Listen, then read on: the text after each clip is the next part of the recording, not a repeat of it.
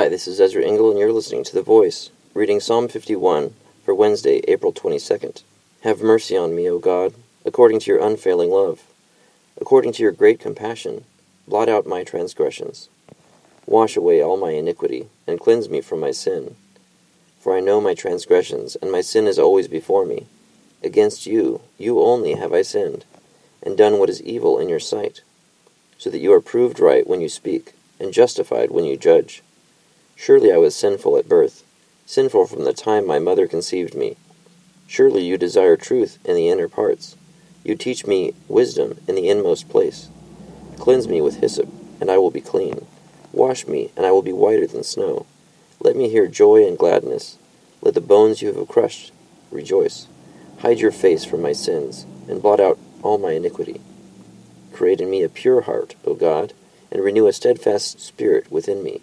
Do not cast me from your presence, or take your Holy Spirit from me. Restore to me the joy of your salvation, and grant me a willing spirit to sustain me. Then I will teach transgressors your ways, and sinners will turn back to you. Save me from blood guilt, O God, the God who saves me, and my tongue will sing of your righteousness. O Lord, open my lips, and my mouth will declare your praise. You do not delight in sacrifice, or I would bring it. You do not take pleasure in burnt offerings. The sacrifices of God are a broken spirit, a broken and contrite heart. O God, you will not despise. In your good pleasure, make Zion prosper. Build up the walls of Jerusalem. Then there will be righteous sacrifices, whole burnt offerings to delight you.